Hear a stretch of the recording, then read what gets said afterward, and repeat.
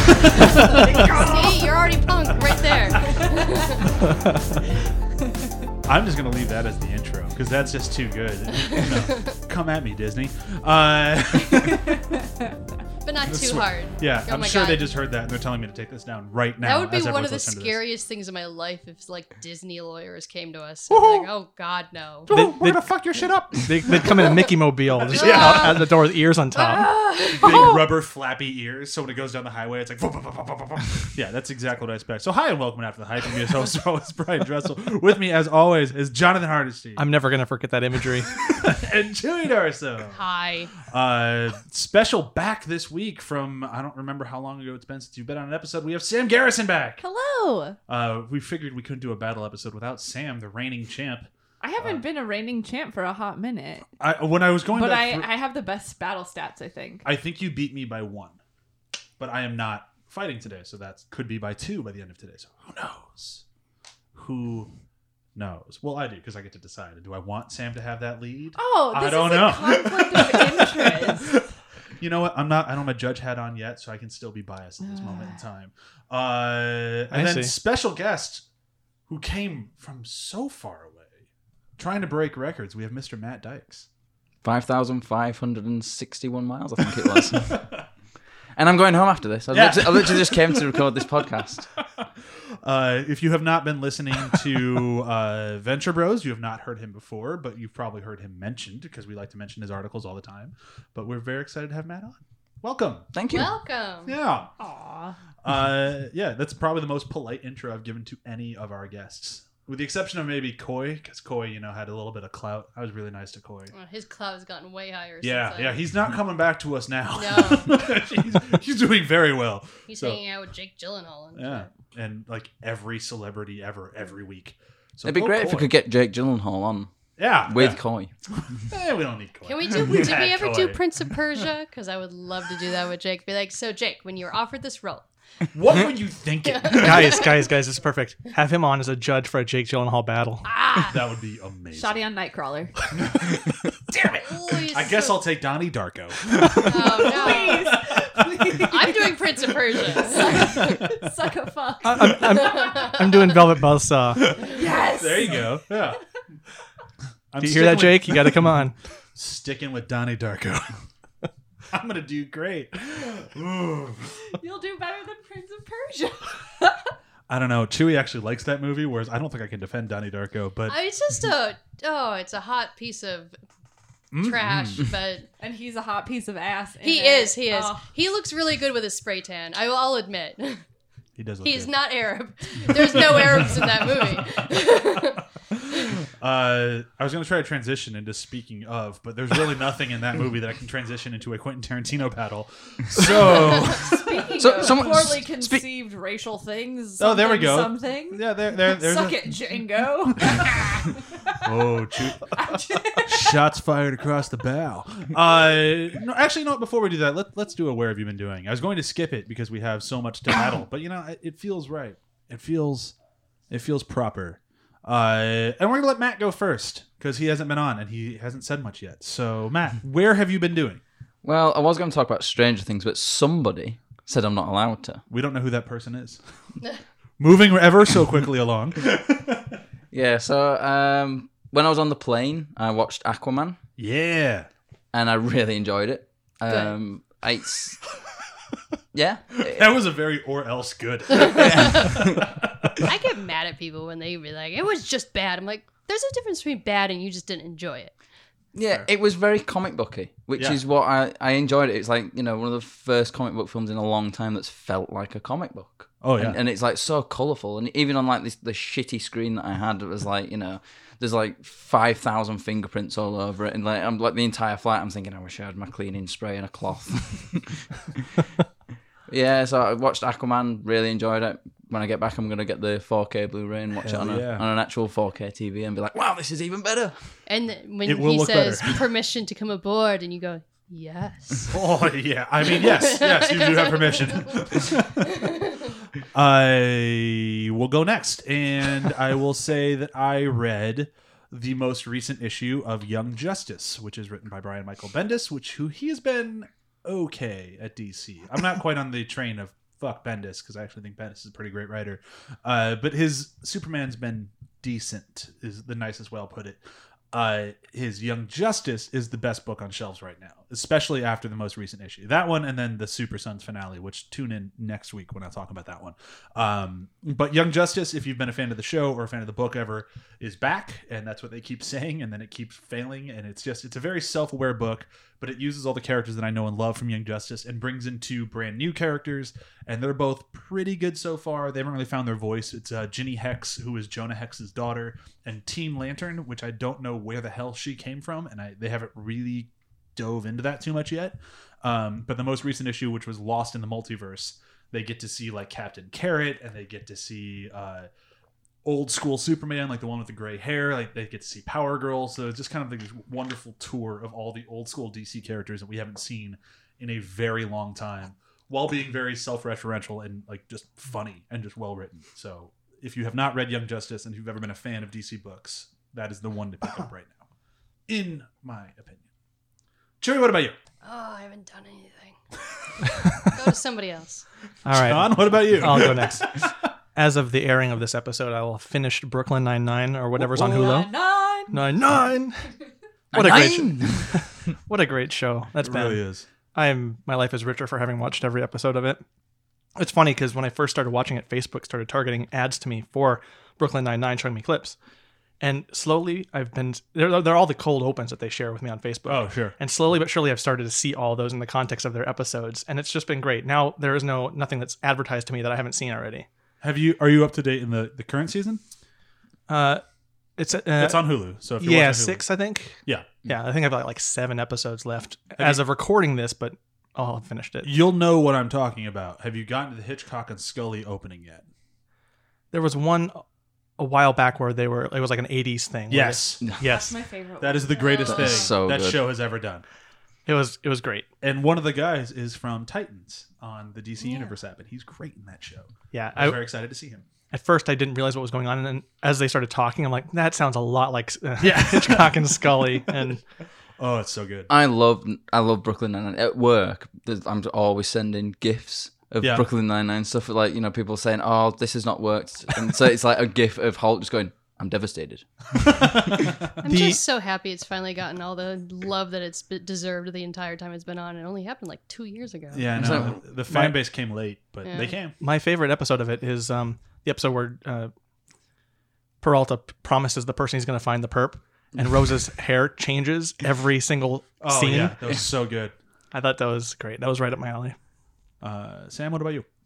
I was gonna talk about X-Files, but I feel like I've talked all of your ears off about that in the last couple weeks that we've been hanging out. So instead, I'm gonna say that I have been catching up on the second campaign for Critical Role, Nice. and it's delightful.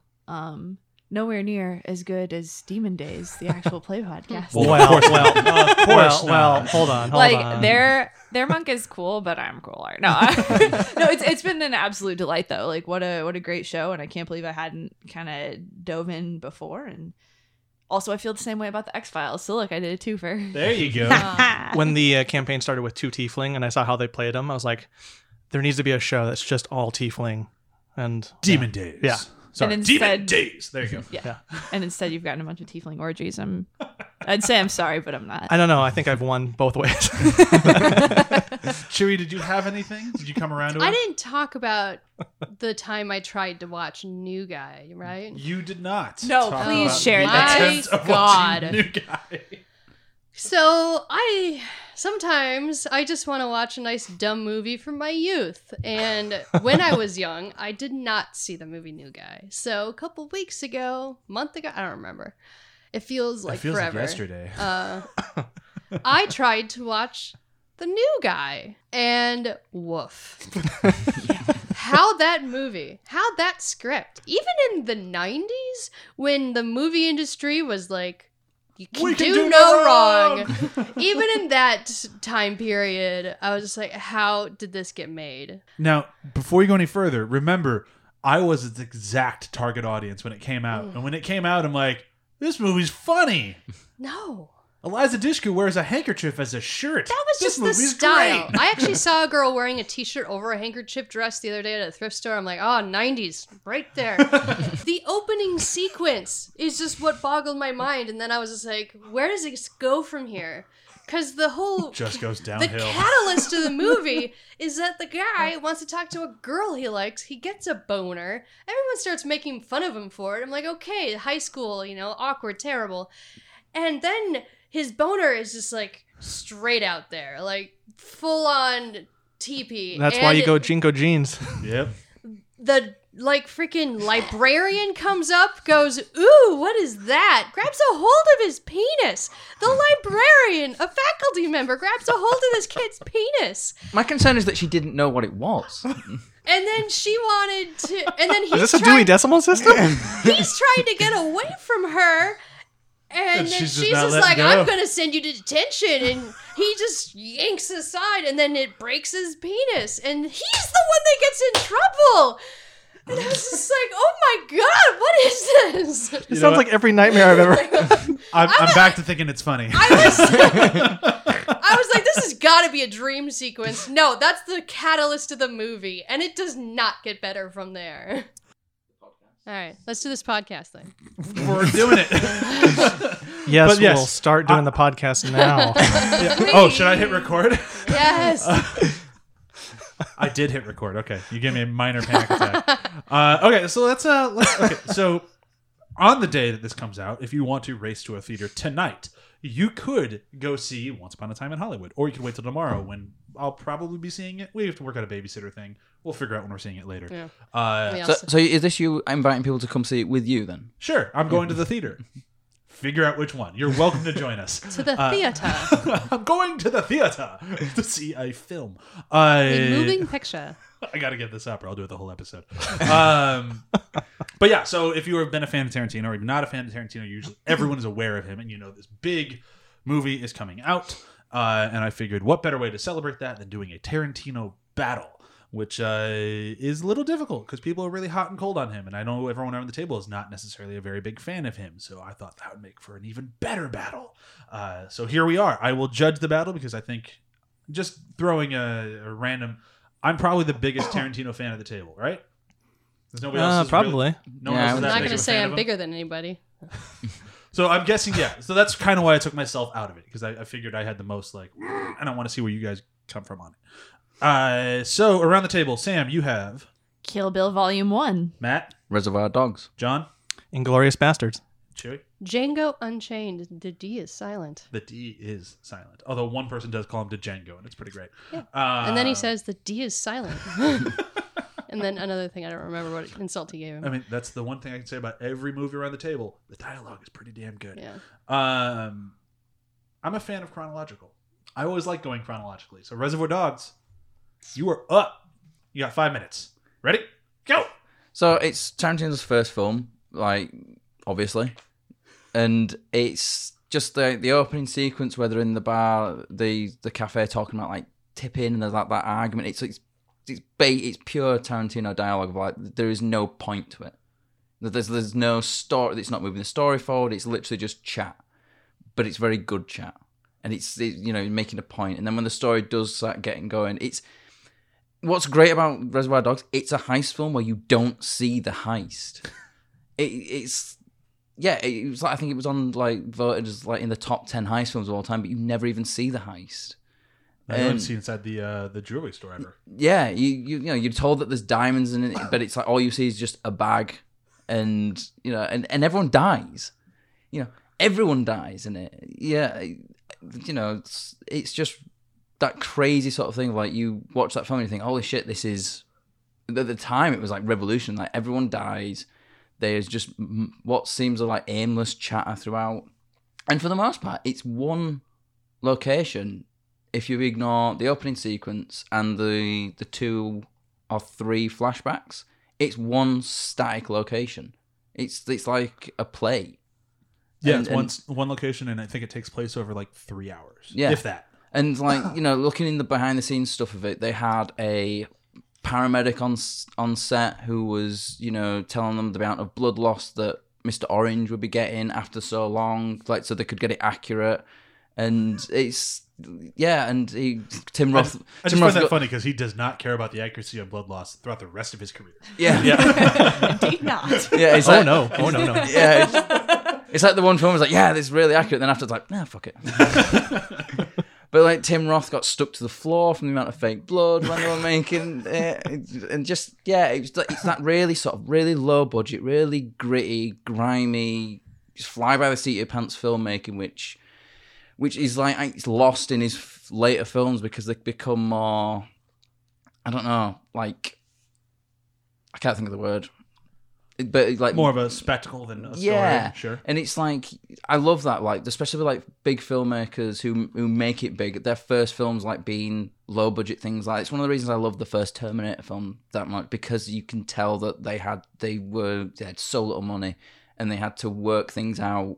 And it's that sort of thing, like with Reservoir Dogs, so little money, you got to work things out. You got to, they could have shown the ear getting cut off, but the camera pulls away and you just hear it, and then that's you can kind of sort of see that it's down to the fact that they couldn't afford to do a real prosthetic ear to get cut off and everything like that, so you just do the after effect of it. Or what happened to Mr. Blue? Yeah, exactly. They ran out of money. They couldn't shoot his death. Yeah, and is it Mr. Brown? Brown, as well? yeah. Yeah, both of them, they just die off screen. Yeah. Well, I think Brown dies on screen, but it's kind of like he's in a car and just kind of Yeah, slumps that's over. it. Yeah. But again, so- we only see the after effects of it. There's splatter, Yeah. and then after effects. Which Yeah. is- And it's like, it's got Eddie Bunker in it. Yeah. And Eddie Bunker, if nobody knows, he was a real life criminal who was in prison. Like Michael Mann's worked with him. He's worked on loads of films, like helping with accuracy of criminals. And he's quite an iconic guy. And he's got an amazing voice as well. Who was yeah. he in the movie? He was the one that you don't see die. Oh, Blue. Was it Mr. Blue? Yeah, Blue. Yeah. That's the one problem with the film is I lose track of the characters who is not orange, white, and pink. Not And even blonde. blonde? Yeah. And blonde, yeah. You really just forget Brown and Blue. Yeah. and we figured it out. Yeah, and we got there. And I guarantee in 5 minutes I'll have forgotten again. I always remember Mr. Mr. Brown. Fuchsia. I just remember Brown because it's Tarantino, and he's like, "So what am I, Mr. Shit?" And I'm like, "Kind of." Yeah. Fits. And he's got that douchey little goatee Oh thing. yeah. That little patch of hair where it looks like he just missed it while shaving. Again, you're probably right. He was young. And it's got, what's his face? Oh, God, I can't remember his name. The guy who's like the main guy who hires them all. I can't remember the actor's Joe. name.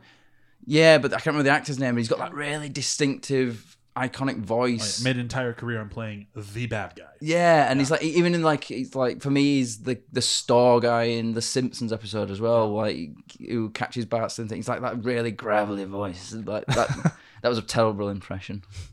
I mean, Cut that out. no. I'll cut out anything that embarrasses me. You? I'm sorry, buddy. It just didn't. There was no edit point. I'm sorry. It just didn't work out. Someone coughed over it. Damn it. So that's the end of that 5 minutes. What? Go ahead. What don't we like about it? Why does Matt not deserve to win? We don't see the fucking heist. That's what's It what's would be great nice. about it. That's what makes it. That's what makes it different. You almost got a you. spit take. That was pretty close. And the entire movie, I'm just like, okay, I know you're criminals, which honestly, in my opinion of a criminal, you should have the good understanding of basic first aid. Laying a guy on a delivery ramp and going, "You're gonna be fine, dude." No, Is it's not not going to be good. okay. That is not. Get some pressure on that. Some ice packs to slow the bleeding. Just do something instead of think- just do you Well, laying it him is. down. It is make him put pressure on it himself, but then he just pass out. So. Dude, that is one of my biggest problems with any movie or TV show. Whenever the injured person is told to put pressure on it, I'm like, they're a little preoccupied. They are trying to not die. Like, they can't really concentrate. They're not going to have a good amount of, like, willpower. Okay, here. to be fair, if the you're whole- trying to not die, hold the wound. Yeah, but you're not really going to be able to, like, push into your own gut very well. The whole put pressure on it thing's a bit of a pain sometimes. Like if the bullet's still in there, putting pressure on it, no, that's not a good idea. Just anything. They did nothing. They said, Joe's going to come and he's going to get you a doctor. Joe shows What? up with a gun. Can you at least Give him. That is the best doctor. Yeah. Rinse off the wound or just anything. But that's the thing, like, you know, they're not doctors, so, like, they could do But it. they're Like, criminals. it's They- like, they when you can see in never films, run- when they pull the knife out, that's the worst thing you can do. Leave it in. I do have to Criminals call had into other marketable skills. They wouldn't be criminal. But even so, Yeah. if If part you of if your you're skilled in occupation- medical, like in medicine, you'd be a doctor, if not a part of criminal. your occupation is you can't go to a hospital, you should know basic first aid. No, but that's what mob doctors are for. Yeah, well, you need to be able to Or survive vets. till they get there. You know, it's But a this bit is of the a, 90s. So here's a. it's a bit of a sausage fest. Before this. Oh yeah, there's no women. dick, in dick, this dick, dick, dick, dick, dick. Yeah, lots of dicks. And Did you If there you was watch? a woman Did in you watch this the movie, she different would film? know basic first aid. I don't remember seeing any dicks. There were too many of Fair. them on the dance floor. Even the waitress at the beginning of the movie, they just talk about her. They don't give her a face. that is true. Here's my question though. Or a and tip. this, or a tip. They have to argue Jesus. that. Well, So they all tip apart from one. Not even just the tip.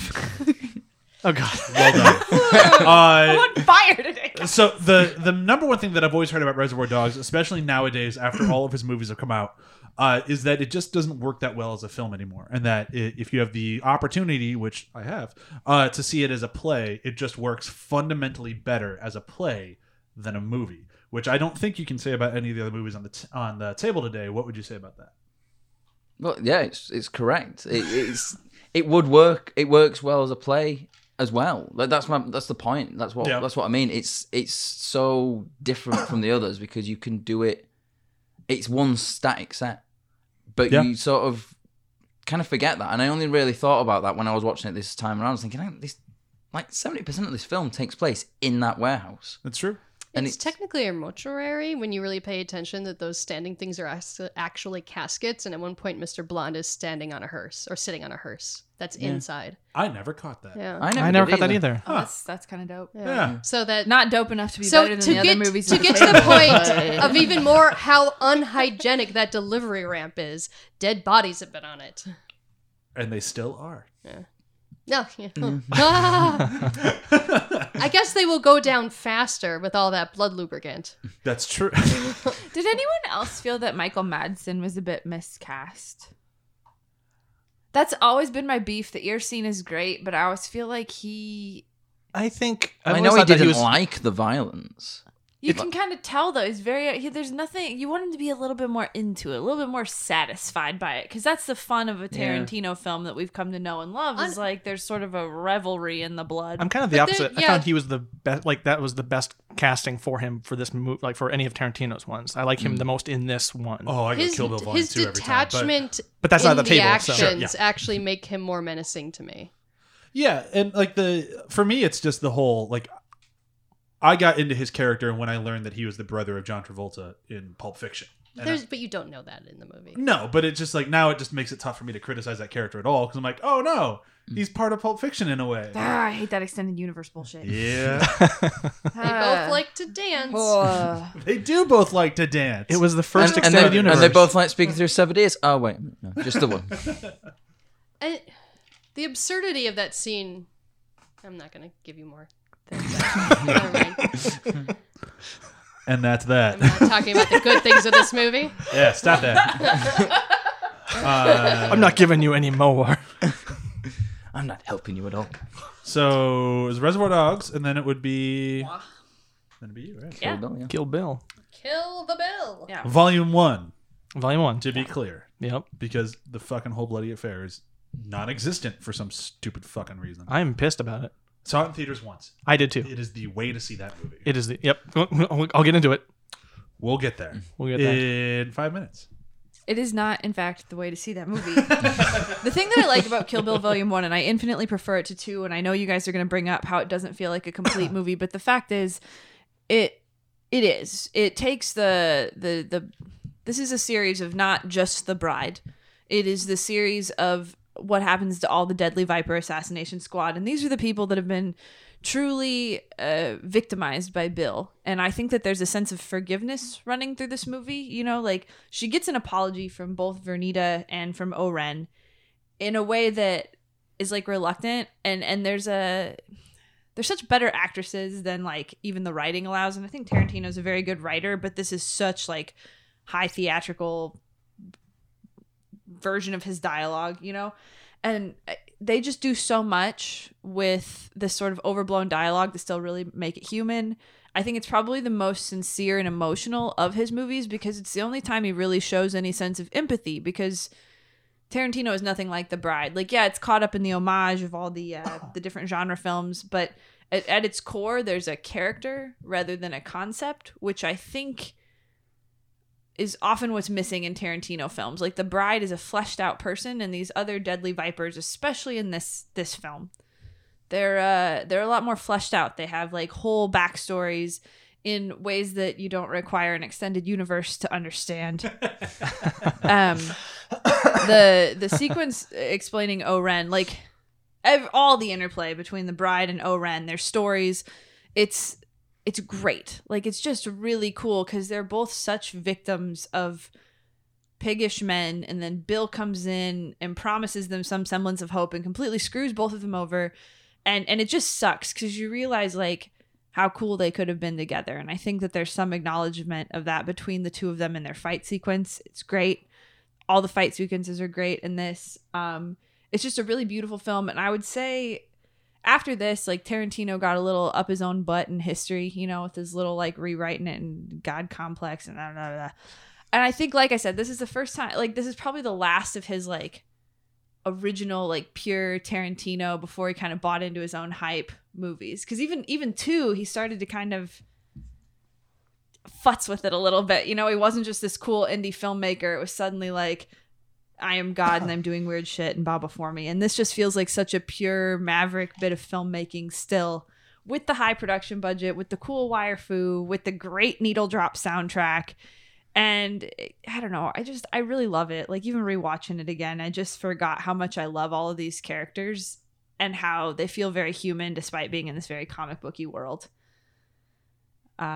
The thing I like about yours is like, as much as I still think The Whole Bloody Affair is the way to watch the movie, I will say that if I have to watch one of the two does not feel like a complete movie without one, whereas I'd say one feels more like a complete movie without 2.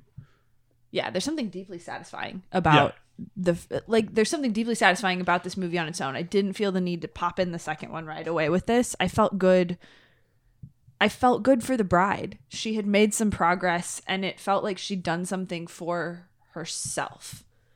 And I just think that's really cool. I also think the murder scene, like the little bits that they show you of the massacre at the church, are really phenomenal because you're able to get a pretty complete picture without having to see all the carnage, which I like because it is a very brutal setup. And I also, Also, I love when Elle Driver is on the phone with Bill. It's so great. She's going to kill the bride, and then she's like, owe you shit. Yes, it's so great. It's so funny because she's so mad, and like, oh, it's just so funny. And the creepy way he's like stroking the sword while he's on the phone with her. It's like, yeah, I know what this guy is. He's a scumbag, but this lady's a little bit more complicit in it than the others that we've seen. You know, like Elle's a little bit of a Serena Joy, if we're gonna put this in Handmaid's Tale terms. You know.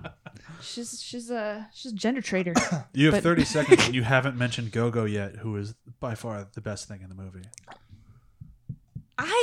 You know what's really funny? I don't like Go-Go feels like such a male fantasy that it actually pulled me out of the movie in a way, because the rest of the characters all feel like fleshed out women, and I guess Go-Go is only 17, so it works. She's just her character from Battle Royale, and like he just loves Battle Royale, so he just took her out of that and put her in this. I know, awesome. And it's like good for him for homaging a movie, but that's like, for me, that's not what I like about this movie. But I love that there's something for everyone in it. You know? Let's say I'm the judge. You're gonna tell me my favorite thing is wrong? Good luck. I'm sorry. I have to live my truth. Yes, Judge, you are so wrong with everything. No, I said there's something for everyone. I won't hold it against you. Maybe 5 minutes about why Sam is wrong about Kill Bill Volume 1. It doesn't really have an ending. Touche. Yeah. The first argument for both of these have been so good. I always did really enjoy this movie, but I always got annoyed at certain things of, I don't really feel like the women feel bad of what they did to the bride. I think that they're just saying they're sorry because now they're getting their comeuppance. And yeah, they all moved on with their lives, and one became a mom, one became a crime lord, one's just holding on to all of her spite. And it just kind of feels like a male fantasy of like, where did Charlie's Angels go? What if like Charlie's Angels were just a little bit more hardcore? And had Uma Thurman. And then See, I would watch that version of Charlie's Angels. the so would I. yellow tracksuit is fun. She looks great in it, but then I was always a little annoyed that like her awesomeness was always a little beholden to Bruce Lee then.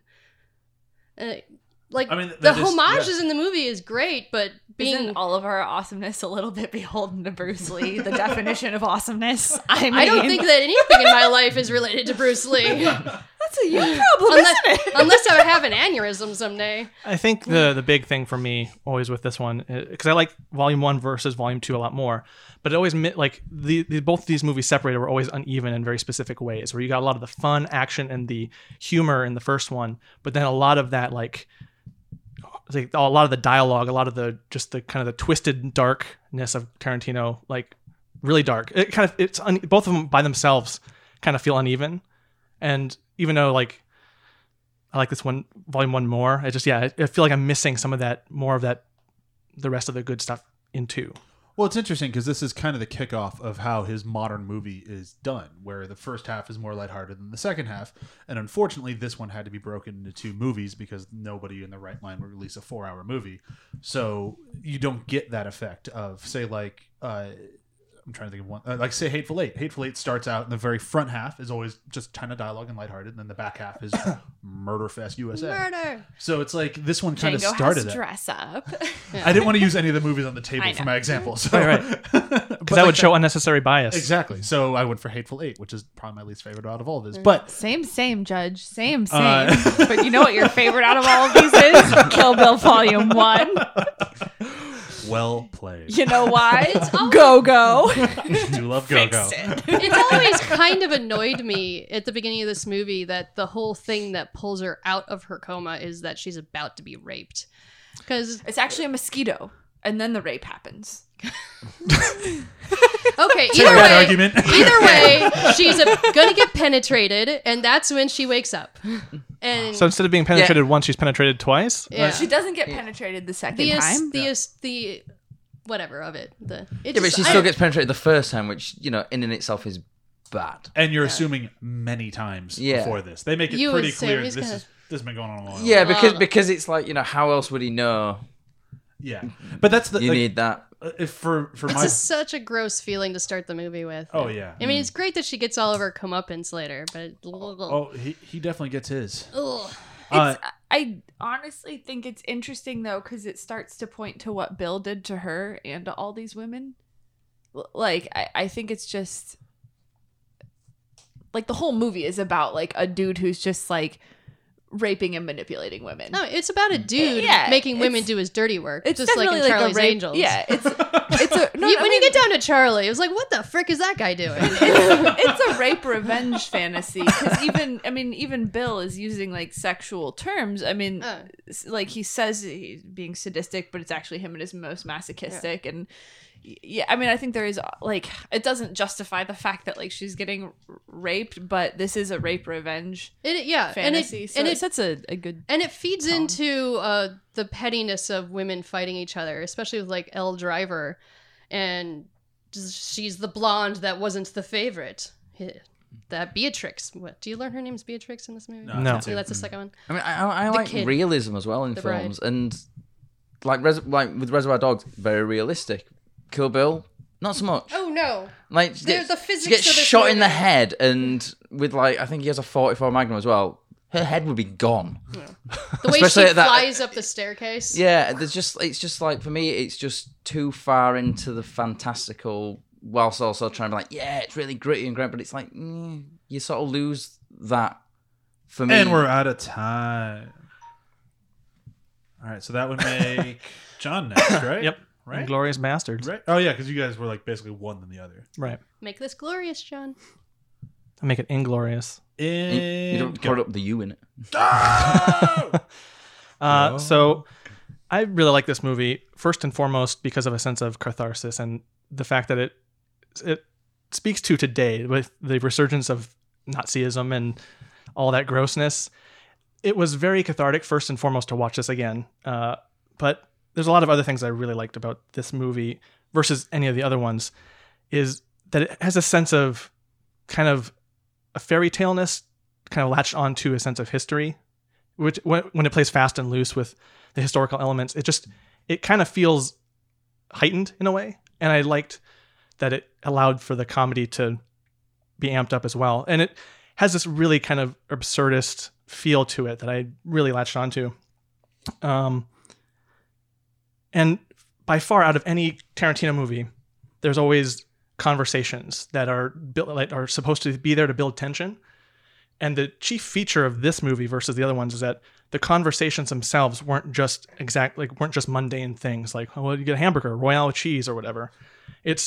They're leading to something. They're trying to get a handle on the war, kill the Führer, whatever they're trying to do. There's always some kind of leading guidance to the conversation, but the conversations go on, and you're always cued in very early about the stakes of it. And I really liked, especially the scene with in the basement bar. I didn't remember how stressful it was watching it until I watched it again this time, and just knowing all the pieces in play and how they're like one mistake and that's it. And everyone's kind of, there's a tension there that I think is the best out of the movies that I've seen of his, where it's just this conversation, them hanging out trying to get the information, just going on, and shit's about to go down, especially when the Gestapo agent comes in and you're just like, this is getting worse. And if you're in a situation like that, you're like, what else couldn't go wrong? And everything else does go wrong, and you're just stressed. And I like that about this, especially with the other conversations. The first scene with Christoph Waltz, who is amazing in this movie. I think it's my favorite Tarantino performance across the board, just for its camp, its cheesiness, but there's just something so deliciously vile about how he plays it that it's just like a snake. And I really like that element, and it works with the setting. But even that first scene that he's in with the farmer and hiding, like he's able to convince him right away to just out the people under the floorboards, and it's stressful because at first when I first saw it, I didn't realize what was going on underneath until they panned down, and you're like, oh shit, this is a lot more than meets the eye. And the camera work in here is doing a lot of work in telling the story as well. And it makes sense that this is also a movie about filmmaking and the history of cinema, which one of the things that I ended up really, really liking about this, and it spoke to me, is that through the power of cinema, we were able to defeat Hitler and Nazism. It's like the power of storytelling and cinema is what defeats the evil in this story. And I thought, for as seemingly trite as that sounds, that there's something kind of cool about that, especially with it's literal as well as figurative in that. And there's so many other people. There's I wish I remembered names very well, but the main Shoshana, like her arc is pretty cool, and she's a projectionist. And there's not many movies with projectionists in them as like one of the main characters, and I thought that was really cool. The movie, it's really cool, and Really leaning into your judge right there. Leading. Damn. Objection. but also like, and you can't forget Brad Pitt, who I didn't realize how funny his accent was in this, and I thought it was such a great turn, especially the payoff, buongiorno. And I laughed my ass off, and it was like midnight or whatever, but it was those performances were really great and really comedic, and I didn't realize how funny this was the first time because I wasn't on the vibe of it compared to like previously watching Kill Bill and kind of getting into that mode where it was like two separately themed things. Just to have it all kind of together in a cohesive unit as one movie, it was really, really cool. And let's see, what else have I missed? Mike Myers. Are you trying to avoid Mike Myers? No, just Project Kino is the funniest like plan that goes so tits up. It is great. And watching it this time around, seeing Michael Fassbender come in and it's like, oh, you're gonna screw up. Like it just the kind of playing with the incompetence on both sides of the war was a really nice touch, and it helped play with the absurdity of it. And the final scene caps it off with, this might be my masterpiece, and that confidence, I think, I like in across the board. It's just a nice cap to the movie. You're out of time. Out of time. So I'll start off the taking down of this one just because. Damn, son. Well, no. The main reason is because this is the one thing that's always stuck with me is like when I saw this movie, I was convinced, just like that last line says, when he says, "I think this is my masterpiece." I'm like, that is Quentin Tarantino talking to the audience because this is the best thing he's ever made. And every time I've gone back to it since, I'm like, no, there are a lot of fucking problems in this movie, and chiefly among them is the cast. I think the cast is phenomenal in everything they do, but. He was so determined to have an ensemble cast like he's done with Pulp Fiction, like he's done with Kill Bill and fucking everything, is that I think he spread himself too thin across the board on this one, and you never really feel attached to any one person, even though every person has a very compelling story and an engaging story. Because there's so many of them, we never actually attach to any of them, and that's what I want to hear you try to combat. Yeah, I do think that tends to be a weaker element of the movie, but I think kind of going back into that more fairy tale heightened kind of fable-esque aspect of this, playing fast and loose with history. I think that's kind of the point of it. It heightens But that still it and doesn't makes it be more anybody's characters. Yeah, It makes seems it more like he myth- had a really cool title, and then he built a movie around it. And his most interesting character was like Shoshana, who is not a bastard, and that's unfortunate. Well, that's the thing, is like because it is a remake. Like there is another film this is based on that's all about the bastards. Right. But I think that goes into more of what I think he was trying to do more of a mythical element of storytelling with this, because Also, the hubris of like pretending that you can defeat World War II or you can end World War II with the power of cinema. It's like, that's not how that happened.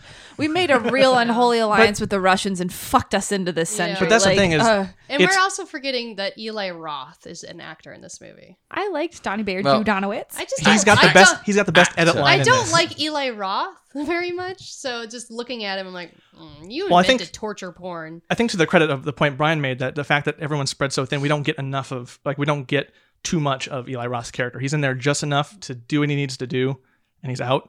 You don't want him to talk too much because then you realize he's not an actor. I mean, that's No, One yeah. of the things. My issue with it is it's got an amazing opening scene. Like that scene in the house is phenomenal, and then it just everything after that's a bit like it's kind of like the greatest short film I've ever seen. Yeah. Attacked onto a 2.5 yeah. hour movie. It would literally be if you That just had happened that with as the one Bye-Bye Man thing. too, and you don't want to make that comparison. But then Brian also Oh, and used- I should clarify, it's not a remake. He just used the same title, and there's little similarities in between. well, yeah, Before spelled anybody different. blows us up, like, yeah. but every one of his movies is, that's the big thing with Quentin Tarantino, yeah. is like, does he have an original movie like purely in his bones at all? And well, none of the movies at the table have that. Well, at least Kill Bill. She wants to kill Bill. It's very Like, I straightforward. don't got to explain what a Reservoir Dog is. I don't got to explain what like an Inglorious Bastard and why it's spelled wrong is. Django, I get it. Like, that's fine. But Yeah, but who is the better kill though, Bill Yeah, or yeah, but Hitler? he didn't kill Bill in that one. Okay, that was a good argument. But again, the bastards didn't do it. It was Shoshana. This should have been Inglorious Yeah. Shoshana. Oh no, the bastard! The Like bastards do it. definitely do it. Yeah, they Yeah, that's shot the fair. shit out of Hitler. Yeah. The other twice, problem with and this he blew up. movie is the entire time Brian and I were on our honeymoon, Brian used this movie to shame me. Yes, I did. Because it'd be like, every time you try to say bonjour, That's what you I say. can't do it. He's like, you sound like Brad Pitt. I'm like, shut up. But counterpoint, you can't use his annoyances to like shame the argument here. He actually gets more joy out of that. So I really do. It really helps you a lot more. Okay, fine then. As long as it helps me, cool. Otherwise, Every I call time I walk by shenanigans. someone's like, bonjour, and she go, bonjour. I'm sorry. I can't be French. Arrivederci. I can't do it. Yeah, get the guy in the cigar coat. And like I said on our honeymoon, there's nothing to apologize for. It was constantly entertaining. Everyone knew we were American. Oh, yes. Were It you wasn't waving for my a flag? Ninja Turtle hat. Bonjour. I tried to sound very pleasant when I did it. Buongiorno. Bong. Cow. It's chow. I never said cow. Bingo. Cowbella. Such a great scene, though. It's like the thing of him like making that mistake as well. It's kind of ripping off The Great Escape, which is like it's the whole thing of like, good luck. Oh, thank you. Shit. But I think that's kind of like with like I think kind of what John said a little bit earlier is like that's or no, it's Chewie. Like that's he makes homages in all of his films. So That one's a little bit tough for me to take as an actual argument against any of them because you could all do that to each other. Yeah, you say homage, I say rip off. You know. Talk about Reservoir Dogs. Done. Let's call the whole thing off. People say that's a direct lift of a movie. I just keep thinking about Beauty and the Beast, where they're like, bonjour, bonjour, bonjour, bonjour, bonjour, I want bonjour. I want the Brad Pitt version of that. Bonjour, bonjour, bonjour, bonjour, bonjour. Down now. There goes Just the watch the bastards live with their action one. bats like always. Like I said, just watch the live action. The same You old scalps already in which have to it. sell. Every crowd is just the same since the morning that You know, we she, came. when you really think about that song, she's being Stupid super German bitchy town. to everyone she Oh, grew yeah. up with. Belle sucks. Bingo. Belle, stop disrespecting everyone It's that a loves bingo. you. You guys are boring and I hate you. I'm better than all of you. I'm Belle. You can't read, can you, chimp? Whoa, Jesus. classist. I want you to read the audiobook of Belle was a that Percy movie there, too. Brian. It's okay. You can't read, can you, chump? Blech. Now give me your bread. That's how all audiobooks should start. You can't read, can you? Haha. Oh, that would I Let's would be get like, started, you illiterate Break so fuck. many dyslexic people. I would feel so bad if I heard that. I'd be like, yes, I can't read right now. Of learning to read. Ooh, Oh. good transition into Django Unchained. 5 minutes. Django, Go. Django chains. Okay. Are you gonna scream Unchained? Yes, my movie. Throwing into the theme of my battles is this is Unchained. There is unchaining literally in this movie multiple times. hot. We start this movie with an unchaining. So, Django. I was Django? To Django? That's negative I'm 1 point to terrible Gryffindor. with silent letters.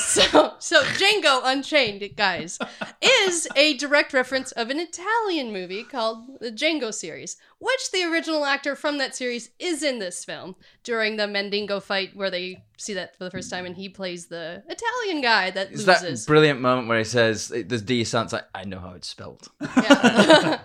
Yeah, that's the guy that originally played the character. Yep. And Franco Nero. so this movie is a lot more like aware that it is a remake, and I think it does a wonderful job being a remake while also being a complete revision. Again, a little bit revision-y in history, even though it does say it takes place 2 years before the Civil War. So shit could have happened, we just didn't know it. This could be a true story. Oh! And Before the so- Civil War got unchained. So it follows Christoph Waltz, which, yes, was Inglorious, but he shines in this movie, like shines. Through all that beard. Like, he comes out with a little cart with a little wobbly tooth on top, and it's so unassuming, and he's just so like, yeah, I'm a dentist, but I want one of your guys here. And you think he's totally, like, non-offensive, and then it turns out that, oh, he's a bloody fucking killer.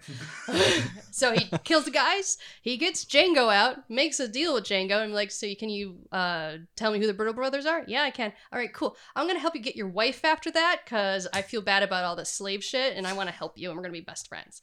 So the beginning of this movie is kind of a buddy flick. And it's like all like they're getting to know each other. Django's getting his confidence. He gets to choose his own clothes. He helps him to learn how to read. It's great. Like, it's a really like uplifting scenario for a little while there. And then you have to go to Candyland, which sounds really pretty and stuff, but Candyland sucks. This is not a good Candyland. There's only one There's true. no Queen Frostine. No, damn there's it. none. There's Leonardo DiCaprio being about the worst person I think I've ever seen him play. And he just revels in his terribleness, and he does an amazing, like, everyone's performances in this movie are top notch. Like, I don't think I could give one. Except for Tarantino's Australian accent. Yeah, Oh, there okay, you but go. that's different. Good day, But mate. dude, Bonjourno. we have the movie where we have lanky Tarantino, and then we have the movie where he got middle-aged. He's got a little bit of a We gullet can call him Fat Tarantino. Tantino. Fat Tarantino. So is this like Fat Russell Crowe? No, No, Fat Fat Russell Russell Crowe's Crowe. Fat magic. Russell Get Crowe it. looks better. But not Roger Ailes, Fat Russell Crowe. No. That's But even gross. so this movie, I Still really here for it. I feel like all of the things that Quentin learned in the previous films that were discussed, he polished in this. He had his references, he had his direct scenes that were like from other films, but the lighting in it, the characterization, the choice of costumes, the completely over-the-top squibs where it's just fountains of blood coming out of people, like we're just like sacks of blood and there's no muscle or bone in us. And just, I adore it for all that. lost my gusto for a little moment there. And I also like that it's not a straightforward narrative. It does meander a little bit. You think the movie's about to end, and then it goes into another thing. Because it's like these type of stories, when you really think about them, there's never a clear-cut happy ending. Because it's just, that doesn't work in real life. So you get to the thing where they get into Candyland, it doesn't go the way they want. He almost gets his balls cut off. Then he's sent into a cage where you think he's going to become a slave again. He's able to switch it around, get back control of the situation, and then go back to Candyland and fucking kill everyone and blow it up. It's still probably not a happy ending. Their lives probably won't be great afterwards. But at least they're together, him and Brunhilde. And it's just... Brunhilde. And I love the sequences throughout the movie where he's just like seeing her as a vision, where he's just like, I love my wife, and my entire essence is to get to my wife and get her free along with me, and we're gonna run off together. Like, it's like, truly, it feels like an epic mythical journey within that. And it's one of the reasons, again, why I love this movie, because it is obscene and it is offensive and it is like totally out of this world, like, and it's great. And you're out of time. How do you like that? You got right up to the finish line. But 5 minutes to say why this one isn't as bad. I do not have an argument locked and loaded like I did for Inglourious in this one. So if anybody wants to start, go for it. It's just so long. Oh, Like, it's just so long. And I guess it really gets into whether or not you're into it. Because if you're not as invested in what's happening, then yeah, I could, like, it might be a little bit like the ending of... I think the problem is, too, Django is such a, like...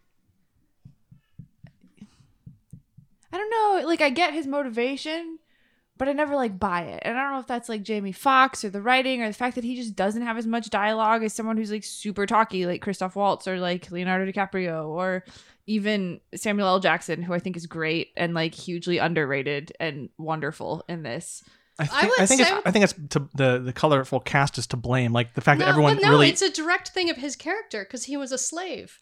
He was always told to be quiet, so therefore he was always assessing situations. So it totally makes sense that he would always still be assessing the situation while the white people bicker. That doesn't really track though, because then he becomes really sort of like quippy and whatnot. Because like, when he gets to the plantation, he's purposely playing a bastard, quippy, talk-back guy to keep the white people kind of on edge. Well, like, I mean, this is like, a really, like, what they would call an uppity black person. And be like, oh, yeah, but like really when he sure kills that guy, it's like, I like the way you die, boy. And it's like, you know... Well, that's satisfaction, because he whipped his wife. Yeah, but it's still like, he's not downtrodden. Like, what you're saying there is like, he's very quiet because he is downtrodden, but then it's like... No, that's not what being quiet is about. Like, he used his being used to being kept quiet as a strong point. Because when you're quiet, you can blend in better, and then you can pick moments to be strong. If he were concerned about blending in, he wouldn't have picked such a fabulous outfit. Well, that is a direct reference to an anti-slavery thing with the blue boy. I'm aware, but like, I feel like that's the thing. Django is almost too much of a blank slate as a character, and I think if there had been a little bit more internal life, and again, I personally would have just like picked a different actor.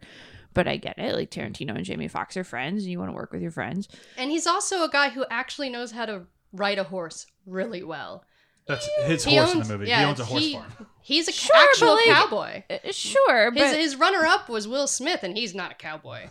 I don't really... I mean, like, again, it'd be also fine if Django had to learn to ride a horse because he was a slave, you know? I don't think, like, being a good cowboy is a qualification for being a good actor. I mean, like, maybe if you're Viggo Mortensen, but, like, it was one of the reasons, anyone like, else. he was a good example. You do need to know first aid if you're going to be a criminal, though. Yeah, totes. Like, that's what I mean. It's just, like, I don't care how good Django is at riding a horse because, like, I'd get it if he was like, I'm kind of scared of horses because, like, you know. So his no one cared if they confidence kicked puts me. you off? No, it's the fact that sometimes he's confident and sometimes he's meek and sometimes, like, he isn't anything except in love with his wife. And I think, like, that's just kind of boring. Brunhilde's really cool. Like, I kind of got her vibe because, like, Kerry Washington's a dope actress, you know? I just don't think Jamie Foxx was very strong. See, and I don't think he carried the whole movie. A lot of the characters in these movies have singular motivations. Like in Kill Bill, she wants to kill Bill. Sure, That's her but there's a motivation. lot of stuff going on her face, and she never kind of acts out of character. Yeah, I think that Jamie Foxx isn't a very good actor, is basically what I'm saying, and he shouldn't have been the lead in this movie. Okay. But that's the thing So- is like the film's called Django, and he's the least interesting character out of the whole Yes. film. And I it's see. like, I still disagree. Like, I think he's great. well, I love watching his. I think he's very good at being expressive without having actor face. I think he's very good at putting it out there while you were engaged with his line of sight and just I the was little never quips in engaged his- with. I was looking at that big old tooth. it was just like when he was like in the quippiness, like it was almost like he was overacting though. Well, in those sequences when he's supposed to be really quippy, he's trying to be the worst version of himself. So yeah, he's gonna seem a little weird. I don't like Jamie Foxx either. Okay. So I think they just it's- don't I like think Jimmy Fox. I think it's definitely like the weakest lead in any of the movies at the table. Mm. Because I would go to bat for like Shoshana / Brad Pitt in Inglourious Bastards, and it doesn't even really have a main character because he couldn't decide. I mean, Harvey Keitel. yeah, Well, you're gonna be okay. I But, don't know. like, He didn't show Uma- his penis, and that's usually like the big Harvey Keitel moment. I don't need to see his penis ever again. Not in No, Reservoir you need to Dogs, see it it didn't. more. Is it like the big Harvey Keitel moment, In or a is lot it of like movies. the Harvey Keitel moment big as relative? It's just kind of a sad, droopy Harvey Keitel yeah. moment. See, that's what I mean. Yeah, well, he ended up being a sad, droopy man at That's the end true. of that movie. That's true. All right, that is it for time. So I'm at a bit of a problem here because I honestly I feel like the most complaints were towards Django because I think you did the best job of defending your movie. When it actually came to having complaints, you did the best job batting down those complaints. Whereas with, say, Inglourious Bastards, I think your defense of the movie was fantastic in your first 5 minutes. But your second 5 minutes, you didn't really have a lot to say at a lot of the other things. You just kind of repeated your points from the first 5 minutes. Okay. But the first 5 minutes were great, so I don't know. Whereas the other two movies, they're a little bit tougher because I don't think it was... Sam, I don't think that was your best argument, but you did a good job. And Matt, you usually do better. I mean, every other time we've had you on, you've done such a great job. And then this time... All 12 times. Well, you never had to actually look at your face. That's fair. Neither of us actually like Tarantino that much. No. Yeah. That's why I didn't do a good job. I didn't say you did a bad job. I think both of you did well. I just don't think that there was enough because I don't think either one of you are that big of fans of the movie. I don't think your defenses came fully up. I think It was kind of like asking me to pick my favorite turd out of the bucket. so. Yeah, and I think I think you did a good job for your level of enjoyment. It for the wasn't movie. that bad for me, Yeah. but I think Tarantino is a reprehensible man. Yeah. I won't be seeing Once Upon a Time in Hollywood anywhere but a plane. I will see it opening day. But again, that's why I'm the judge on this one. Definitely not contested. So for me, it's between Inglourious and Django, and I'm really torn on this. I'm gonna give the edge to Django, just a little Okay.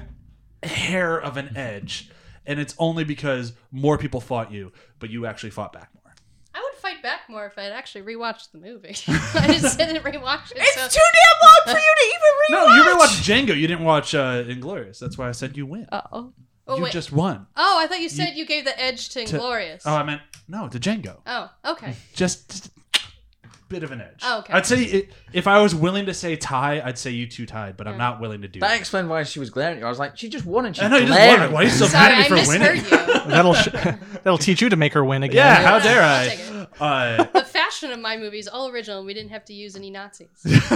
No Oh, Hugo but Boss here, guys. By killing all those Nazis. Oh, chef's kiss. Mwah. That's why. Like I was so close, and I And gotta this is go. one of the reasons I love my movie. I don't know. I was in a bad fashion. mood when I watched Inglourious Bastards, and seeing all those Nazis get it just really lifted the spirits. Yeah, but Hugo Boss is still around. Fair enough. Fair enough. All right, so that I is the drove end of here in a today's. Volkswagen today. I'm sorry, you guys. Nazis. That is the end of today's battle.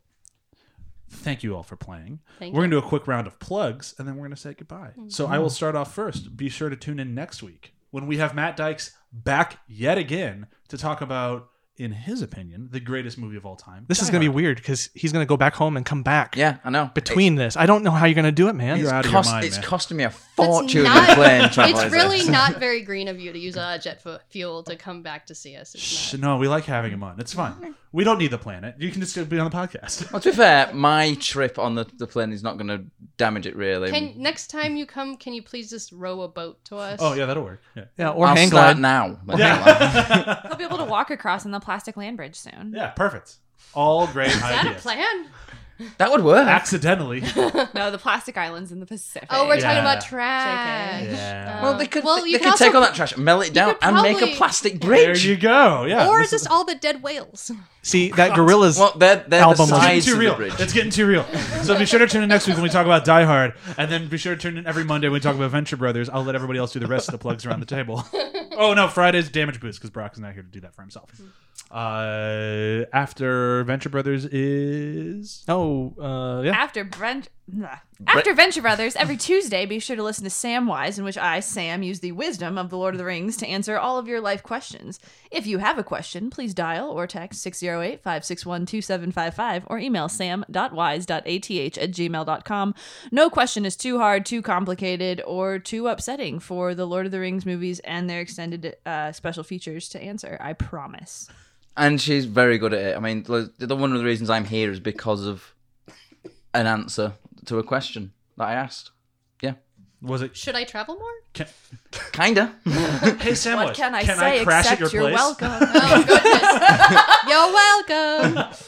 This is my Disney sing-along episode, you guys. I'm so upset right now. We do listen to that song a lot. This is a good song. Yeah. But I'll say it before and I've said it again. Fuck Disney. Hey, I had to whisper it just because I know they can hear us. If we ever work Well, for them, well- we're going to have problems. I know. I might bleep it. I probably won't. They'll buy us and be like, all right, that'll teach you. I'll say it again, and I've said it before. I'll say it again. Fuck beep. There you go. Yep. Fuck bummers. Fuck That beep is for Beatrix Yeah. Kiddo. John? Play. Plugs? Yeah, I do an actual play podcast called Demon Days, which is a D&D Tiefling game for now, for the first campaign, and we're having a blast over there, if you want to check it out. A blast, a finger blast. Whoa. Yeah, we're starting to really hit the explicit tag. Not quite there yet, but we're really pushing that envelope. I'm pretty sure you're there. Yeah. That's it for podcast. Matt, Tiefling something to plug? Sex. I'll plug sex if you want. Yeah. Oh, God. You'll plug the concept of sex. Yeah. Hey. That's how we all Do got here. it. Just do it. Matt, things to plug. You got a couple articles coming out? Yeah, I mean, like yesterday, when we recorded this yesterday, my moon landing article came out, which is about, it's been 50 years since we landed on the moon. We fucking did it. Anyone says that we didn't, you're wrong. I don't know. Would you say they're the a angle knobhead? of those They're a knobhead. shadows don't really line up with the angle of the moon to the And the sun. footprint looks a little weird, and All the moon stuff aside, I do love the insult knobhead with an American accent. It is so good. Buongiorno, knobhead. Yeah, you've put too much emphasis on the O part. It's like knobhead. Yeah, exactly. Matt kept making fun of me in the car for saying knob. Knob. Would you like to We- knock on the door we with the really knob? like our A's, okay? Should hang out in Chicago. But it's an O. I know. But sometimes it can be more. Same thing. Noobhead. Anything else to plug, Matt? Well, we're doing Die Hard next week. The first article I wrote for ATH was on Die Hard. Go give that a read. There we go. That's, tying this shit in, man. Yeah. Yeah. And yeah, but there's a load of other articles that are coming out. There's one about the Garth Ennis run of The Punisher, which I think that might be the next one to go out. Maybe. Probably is now that you have said that. Is it goth? You will have to let me know which Yeah. one is the next one. It needs to be goth, Ennis. Yeah. Goth. Goth. Garth knob. Oh, and I will say this because I forgot to say it with Venture Brothers earlier. Be sure to listen to Venture Brothers now because Matt is now filling in for Graham until Graham gets done with his Babyland. Yeah, the ironic thing With a being, I rhyme. recorded an episode before I left, and I'll be recording an episode after I get back home. We won't explain why. Yeah. It's just Dude, frustrating. the power of technology. Yeah, Uh, jet-lagged podcast recording. It's going to be great. Woo! It's going to be awesome. Yeah. So that'll be it for today. Thank you, everyone, so much for listening. Thank you, Matt, for flying all the way out here only to be on a podcast, not to see LA at all. Your arms must be so tired. I knew Oh, you were are gonna you do it. serious? I knew it. No, Jesus no. Christ. Yes. Yeah, you know what? I'm behind it. That was funny. Ha! Bye. Bye. Bye.